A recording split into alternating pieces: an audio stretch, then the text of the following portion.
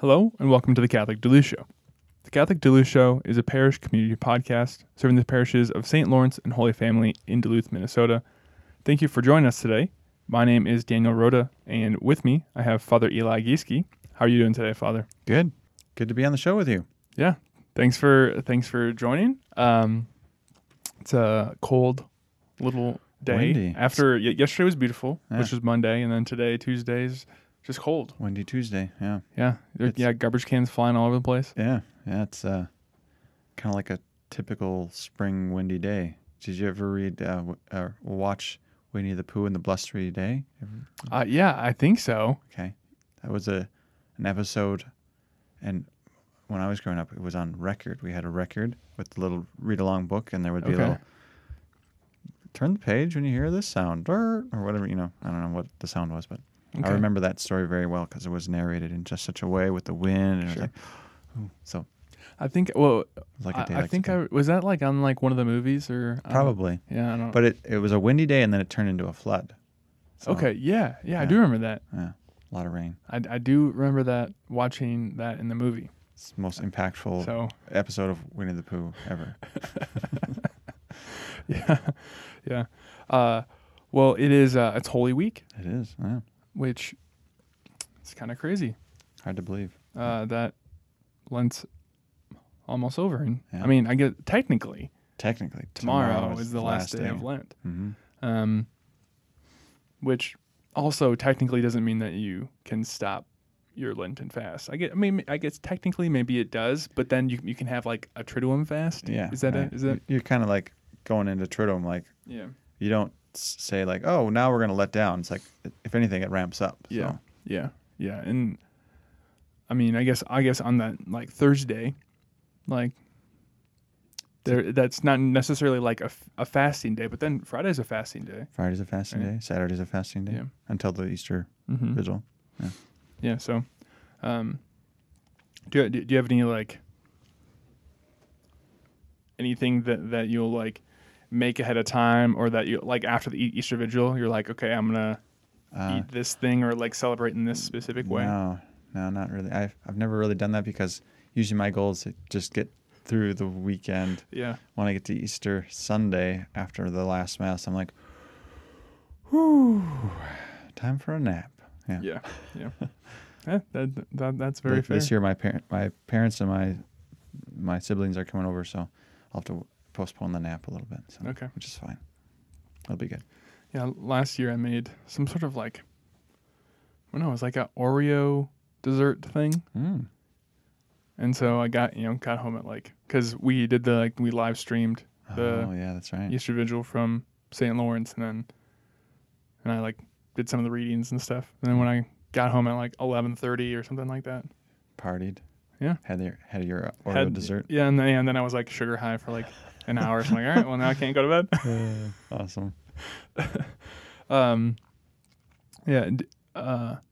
Before we kind of jump into today's episode, would you open us in a prayer? Sure. Our Father, Son, and Holy Spirit. Amen. Lord, as we are here in this week of Holy Week, we ask you to open our hearts. May we receive many graces, many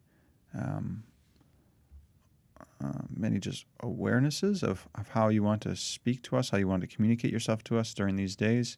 May we be attentive to our participation in these days and really give ourselves over to these celebrations of the Triduum, of Easter, the resurrection, and so forth. So we ask you, Lord, to bless our time today, bless all our parishioners as we make these days, these solemn days, particularly dedicated to you. We ask this prayer through Christ our Lord. Amen. Amen. Father, Son, and Holy Spirit. Amen. Great. Thanks, Father. So for Holy Week, and we talked about this last week, but the schedule is on Thursday, there's a morning prayer at 8 a.m. at Holy Family. And then the Mass of the Lord's Supper is 7 p.m. at St. Lawrence. And then Good Friday, there's also morning prayer at 8 a.m.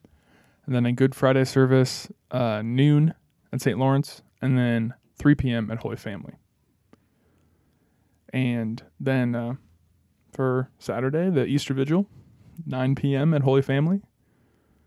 And then I guess is the only other thing. There's a penance service tomorrow.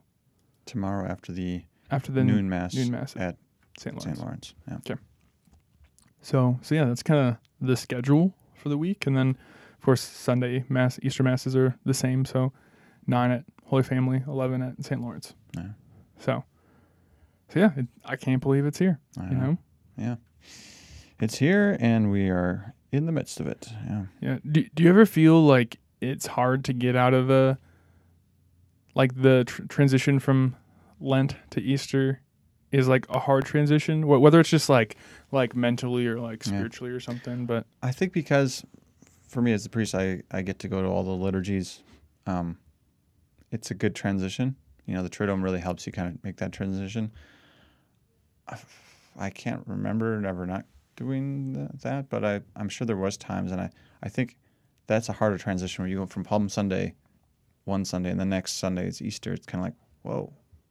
You know, what happened? I mean, yes, we read the Passion on Palm Sunday, but it's a pretty quick transition if you don't take time to really pray through that. And so the Triduum, I think, is really meant to help us make that transition and not only build it up, but also to kind of give it some gravity. So gravitas. Yeah. I agree with that. I've actually never really thought about that. But yeah, if you just go to the Palm Sunday and then Easter Sunday, it's kind of it's like Palm Sunday is kind of like the beginning to a certain extent, and then you show up like next Sunday and it's like it's done. Yeah, everything is completed. Yeah. It is finished, as Jesus would say. Yeah. So, and I feel like maybe even growing up, going to maybe like one or two of the different like services, going to the Easter Vigil. I mean, I think the Easter Vigil, I mean, it brings you through, like, just I think it's hard not to be like go through that, and then at the end just be like, all right, I'm gonna go to bed. Yeah. Like it's kind of like, okay, like let's celebrate or do something, or I think let's eat candy. Eating an Oreo dessert is a great way to celebrate. I mean, my last parish, we used to do a resurrection party. I would love to do that here. I don't think this is the year that we're going to go all out on that. But I think that's a great idea to, like, this is worth celebrating. We got through this. Not only was it the longest Mass ever, but we have something to celebrate now. So I like that idea, even if it's just everybody coming over and having a little something, very simple. But yeah, I've done that a couple times, just like in college and other things. So, I think that's it's good to, especially after 40 days of like fasting, to be able to, like, the church says, hey, celebrate today. And so like, okay, let's celebrate. So, great. Well, so for today's episode, our topic is this question, which is, why did Jesus have to die? Which I think is a question that a lot of people have, and like also I think is a very valid question. Yeah, definitely. Because I could see from somebody, or I mean maybe from someone who's like gone, been Catholic most of their life and gone to Mass. From really what you just hear in the scriptures is like Jesus shows up and like even like John the Baptist just says, here's the Lamb of God who will take away the sins of the world. And like he basically says, like, right when he sees him, like, he's gonna die. And then the whole time just like he's gonna die. And especially from like a reader that's not, like, when you're just reading the Bible and you weren't there, like that would probably be a very different experience. Sure. But you just kind of know, like, oh, like the whole, like, the story goes that he dies. Yeah, we kind of know how it plays out, so it's not a mystery. I think you're right. Sometimes either we never ask the question, or we've always asked the question, but we've never gotten an answer, or we've never pursued it enough to say why. Yeah, I want to know why. Yeah, So I guess maybe like somewhere just to start the whole discussion was even to just ask the question, did he have to die? Yeah. Well, Yeah, it's a good question. I think, we think about God. He's able to do anything. So could he have arranged it so that Jesus did not have to die? Yes, in fact, he could have, right? God is free to decide how things are going to play out. It's not like he had to do what he did. He chose to do what he did. And so the question is, why did he, is not did he have to die, but why did he choose to die, I think is probably, when we frame the question more accurately, that's probably what we should be asking is, why did he choose to die? There is the whole question of, atonement, making atonement for our sins. From Genesis, we see right away one of the penalties, as you mentioned before, is death. When we sin, we die. That's the consequence. And so somehow that had to be reversed. Somehow that had to be taken care of. This was God's method of taking care of that, is that he sent his son, Jesus, to die for us. So it's the mechanism God used to save us. Could he have saved us other ways? Yes. He could have saved us without becoming man. He could have saved us without becoming man without dying or something like that. I mean, he could have, there's any number of ways he could have saved us, right? But he chose to do this because, Aquinas would say it's the most fitting way. It's the best way. It's the way that shows both God's love the most and helps us receive that love the most and make sense of what it is. So it's God communicating himself to us.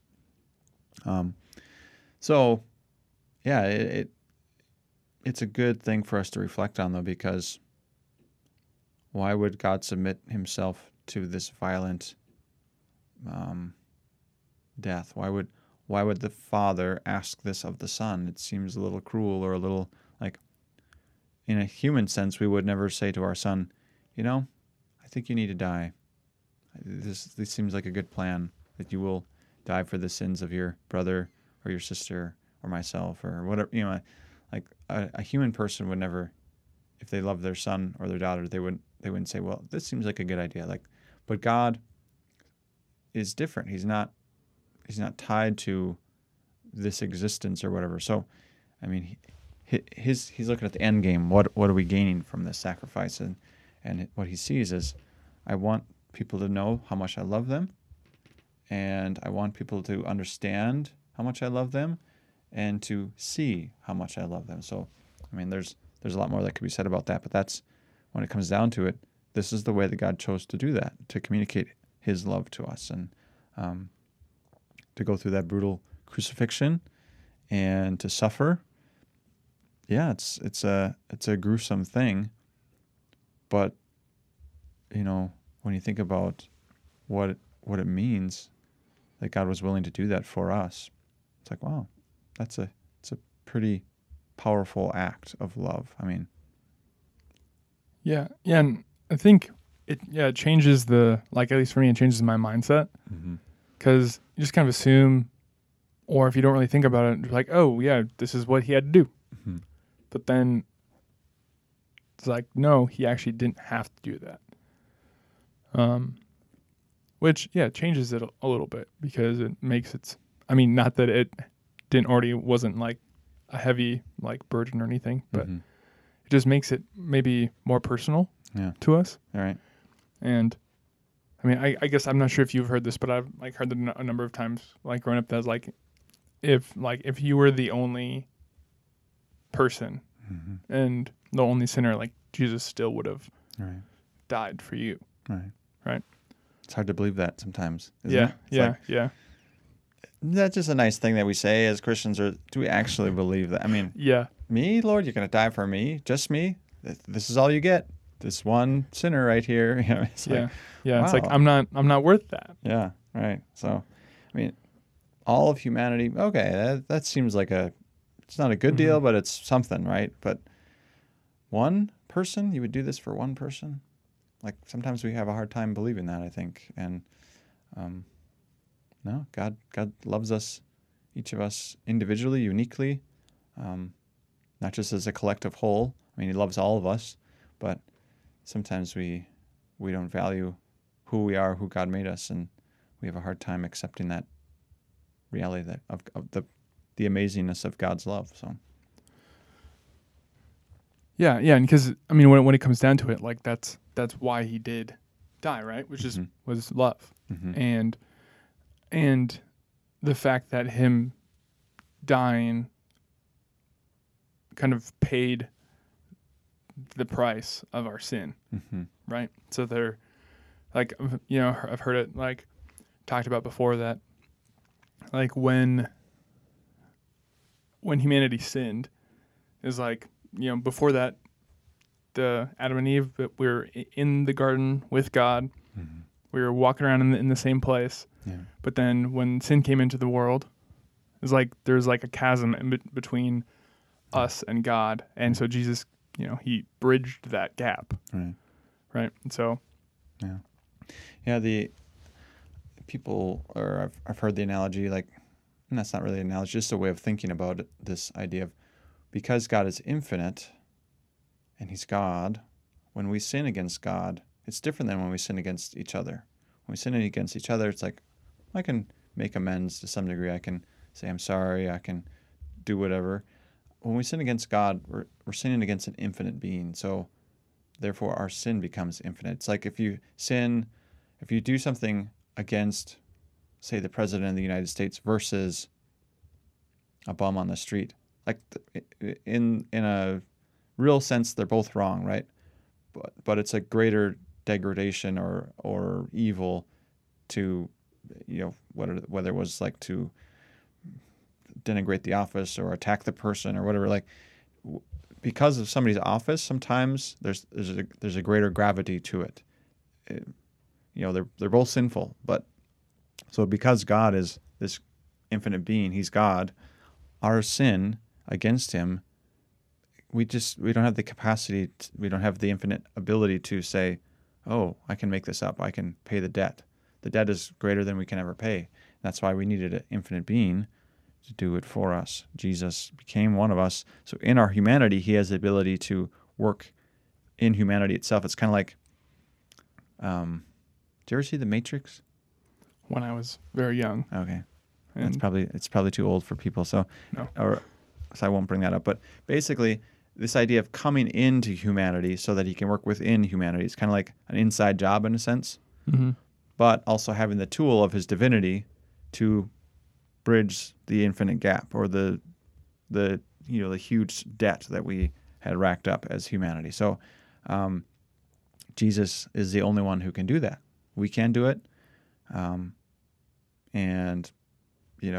so he does this. He uses the incarnation, which is why we celebrate the incarnation so much. Jesus becoming one of us, becoming man, is because it's like the beginning of the end for the fall. It's like the sign of like, yes, finally someone has come to rescue us. Help is on the way, and been waiting for a long time, et cetera, et cetera. So yeah, this whole idea of like sinning against an infinite being, we don't always try to. It's kind of hard to grasp. Like, why is that different than sinning against another person, or why is it so much harder to overcome that? And it's because if you think about the dignity of God, to offend the dignity of God with sin, it creates like you said, a chasm or an unreachable thing. We can't do anything to fix that ourselves. Yeah, and you'll have to correct me if I'm wrong, but because before Jesus died and kind of paid that price, everyone before, when they died, they went to hell, or maybe a purgatory type of more of a purgatory situation. So they would have gone to a different hell. So when we talk about he descended into hell, oftentimes people will say not the hell of the damned, but just the hell of like we're separated from God because the price hasn't been paid yet. So in our temporal way of thinking, yes, everybody was waiting until Jesus died and paid the debt for us. And what's that like in the non-temporal way of thinking or existing? I don't know. It's hard to grasp that. But in a sense, Jesus' sacrifice allowed all those who had gone before him to have access now to eternal life. Not that they weren't kind of damned or anything because of their sins. They had lived a justified life. They had lived a good life in union with God, but that price hadn't been paid yet. So the bridge wasn't there. They kind of like were waiting there where the bridge is going to be and be like, it'd be really nice if there was a bridge right here. We've been waiting a long time. More and more people are on this side of the bridge. Hey, God, we see you over there. It'd be nice if you give us a bridge. So, I mean, that's just an image, but so now, post-resurrection, post-passion, we have this the sense of like the bridge is there, and we just have to cross the bridge. Jesus is the bridge. So, yeah, and I think that's just good like imagery because it's like simple enough. It's like, oh yeah, like that makes sense. Yeah. And I think I want to get a little bit into the idea behind just like Jesus being the sacrifice. And you hear it multiple times, and kind of like I said earlier, like when John the Baptist like first sees Jesus, he says like, behold the Lamb of God. And in kind of like, I mean, to us, we just know that because we say it at Mass and we're used to it being said. Yeah. But to like a Jew, that means a very specific thing. Yeah. Right? It's for somebody who's in part of that like Jewish religion, they would understand the context. And so like Jesus being the sacrificial lamb and how like he died during Passover and kind of all that. So could you like kind of maybe go into that? And I know there's a lot there in terms of like salvation history, but maybe just like explain a little bit of like the kind of the context of that and why sacrifices would like appeal. Yeah. So maybe just as a precursor to that, to give it a little analogy, and this may or may not work depending on if you know what I'm talking about, but have you ever, I forget what it's actually called, but there's this little, I don't know if it's a poem or what, but it starts with something like, who's on first? Oh, yeah. It's I forget the people's names who did it, but yeah. When I say that, if you know what I'm talking about, you know what I'm talking about. Yeah. If you don't know what I'm talking about, it's like, who is on first? What are you talking about? Like, what game? I mean, we probably know we're talking about baseball, but, we hear a phrase and it brings us to a situation or something that's familiar to us. Or we hear a phrase and we don't have a context, and then it's like just a phrase to us, or it's just a thing. So it's kind of like that for the Jews versus us moderns who don't have a Jewish context. So when John says, behold the Lamb of God, we're like, yeah, okay, that's the name that Jesus has. But what the Jews hear is the Lamb of God. Lambs of Gods are sacrificed. They are for, getting us in right relationship with the Lord. Like, what do you mean, Lamb of God? This person, Jesus? I mean, so it would bring up a question of like, what are you saying, John? What do you mean by that?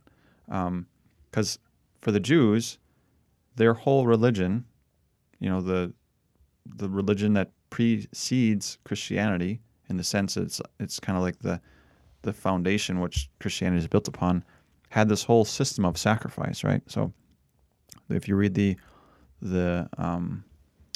Pentateuch, which is the first 5 books of the Bible, there's sections in there just talking about sacrifice, and this is this sacrifice for this, and this sacrifice for that, and this is what you do, and how you offer it, and it kind of walks you through some of the sacrifice that they offered. So you see, like, okay, animal sacrifice was like part of how they lived. It was part of how they related to God. And sacrificing a lamb was not just like, yeah, we just chose a lamb because it seems like it's what I got right now. Like, we could have chose a rabbit or a cow or a horse or what. No, like, God prescribes very specific things. He says very specific things. He asks for very specific days and so forth. And so there's this whole calendar and system of belief that guides their faith and guides their religion and their relationship with God. Specific things are to be done and said and so forth. So that's the context they're coming from. They understand all of that. So when they hear, behold the Lamb of God, or when Jesus talks about sacrifice, or when he talks about the bread of life, that would also bring up the context of the manna, right? From when they were with Moses in the desert, the bread of life kept them alive. That was, so they have these contexts which he can speak to. He doesn't have to explain what he's talking about because they understand the context from their history, from their culture. So for us as Catholics, again, modern times, we don't always get all those nuances. We hear these phrases or these things, and it's sort of like in empty space. It doesn't bring to mind all these things. So, if you think, probably one of the most clear typologies would be Abraham and Isaac, right? So, if you remember the story, Abraham was asked to sacrifice Isaac up on Mount Moriah. So he's to go to this place and offer a holocaust, which is a burnt offering. And Isaac, his only son. So, okay, he's heads that way. So they go up there. He has Isaac carry the wood for the sacrifice, the wood. He carries a knife and so forth in the fire. So this idea, it's pointing to what Jesus is going to do. The Jews understand it as like this was a moment of testing for Abraham. Was he going to listen to God? Eventually God says, no, don't sacrifice Isaac, right? He clarifies. But it's a precursor of what God himself is going to do on behalf of humanity. So when the Jewish Christians, so the disciples, the apostles, after the fact of the resurrection, when they look back at the Old Testament, they would have made all these connections that they maybe didn't make right away when Jesus was doing his public ministry. Maybe they had some indication of them. They would have understood the language he's using, but maybe what they wouldn't have understood because they hadn't seen Jesus die on the cross yet. They hadn't seen Jesus rise from the dead yet. They wouldn't have understood where it's all going. But what they would have understood is like when he says lamb, they would have thought of the lamb that when Abraham was about to sacrifice Isaac, the angel of the Lord says, don't touch your son, don't hurt him. And then he sees a ram who's caught in a bush. And so this idea of like, oh, I'm going to offer this sacrifice instead. So it's kind of atonement. And that's kind of the whole idea of animal sacrifice was we need to atone as humans. We can't. But God gives us this way of sort of gesturing towards trying to equate our sins or try to make up for our sins. So I sacrifice something that's valuable, a lamb or a ram or a wheat offering or whatever. It kind of depends on what the context is and what the sacrifice is. But there's these specific things that are offered, but they're symbolic of, like, if you remember the Passover meal was to be eaten, the blood was to be put on the doors. Why? To protect you from the angel of death. The angel of death went through and struck down the oldest male child in the family. So to protect that child, you needed to have the blood on your doors. So there's all these things symbolically that the Lamb of God points to. And we don't always get that context in our Christian mindset or our modern mindset. But so Jesus, when he comes on the scene, he's the Lamb of God. Yes, he's going to be sacrificed. The Last Supper is Passover, but it's also a new thing. It's the Mass. So it's offering a new sacrifice. And then dying on the cross is the culmination of that sacrifice. It is finished. When he says this, what is he talking about? He's not saying, oh, I'm about to die. I mean, he is, but what he's saying is the sacrifice is finished. I've offered the sacrifice. I am the priest. I am the victim. The cross is my altar. So there's a lot of symbolic things there that come from the Old Testament that maybe we don't always understand. So I don't know if I'm answering the question. Yeah, that was really good. Much more like concise than I was when I first asked. I was like, man, this is gonna be we're gonna be here for another 20, 30 minutes. So I thought that was really good. Yeah. Yeah, I think like that whole kind of like part of just like Jesus instituting the Mass, but then also all of like the little things from The when prophecies and all that yeah, stuff. like there's a bunch of prophecies in there, and there's a bunch of like, is it I'm thinking like Scott Hahn has a couple like books on The Lamb's Supper. the Lamb's Supper, and maybe there's another one, or maybe it's in the Lamb's Supper, but he talks about like, is it like the fifth cup or the third cup or The fourth cup. the fourth cup? Yeah. See it there you go. Yeah. But then there's just so many little like things that, I mean, I guess they're not little things, but that we just miss because they're not. It might just be one sentence in like scriptures that like talk about it, but how It's kind of like that "who's on first" thing. Yeah. One little phrase indicates a whole yeah huge context.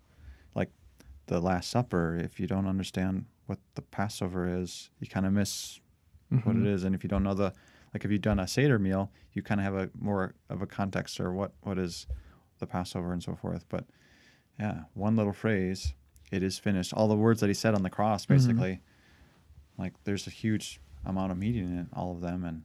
and like multiple meanings, kind of like what you're saying. So Yeah. it is something that is like so interesting. So like, yeah, if anyone out there, like if you're interested in like learning more about this, I mean, the Lamb's Supper is probably a really good place to start. Yeah. I think Scott Hahn is a very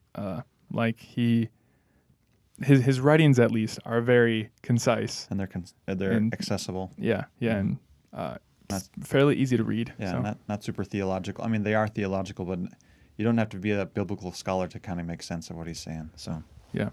So there's so much like good stuff there, and I think it all kind of comes back to the idea of like why Christ died, and not necessarily that he had to, but that he did, that he chose to. Right. So,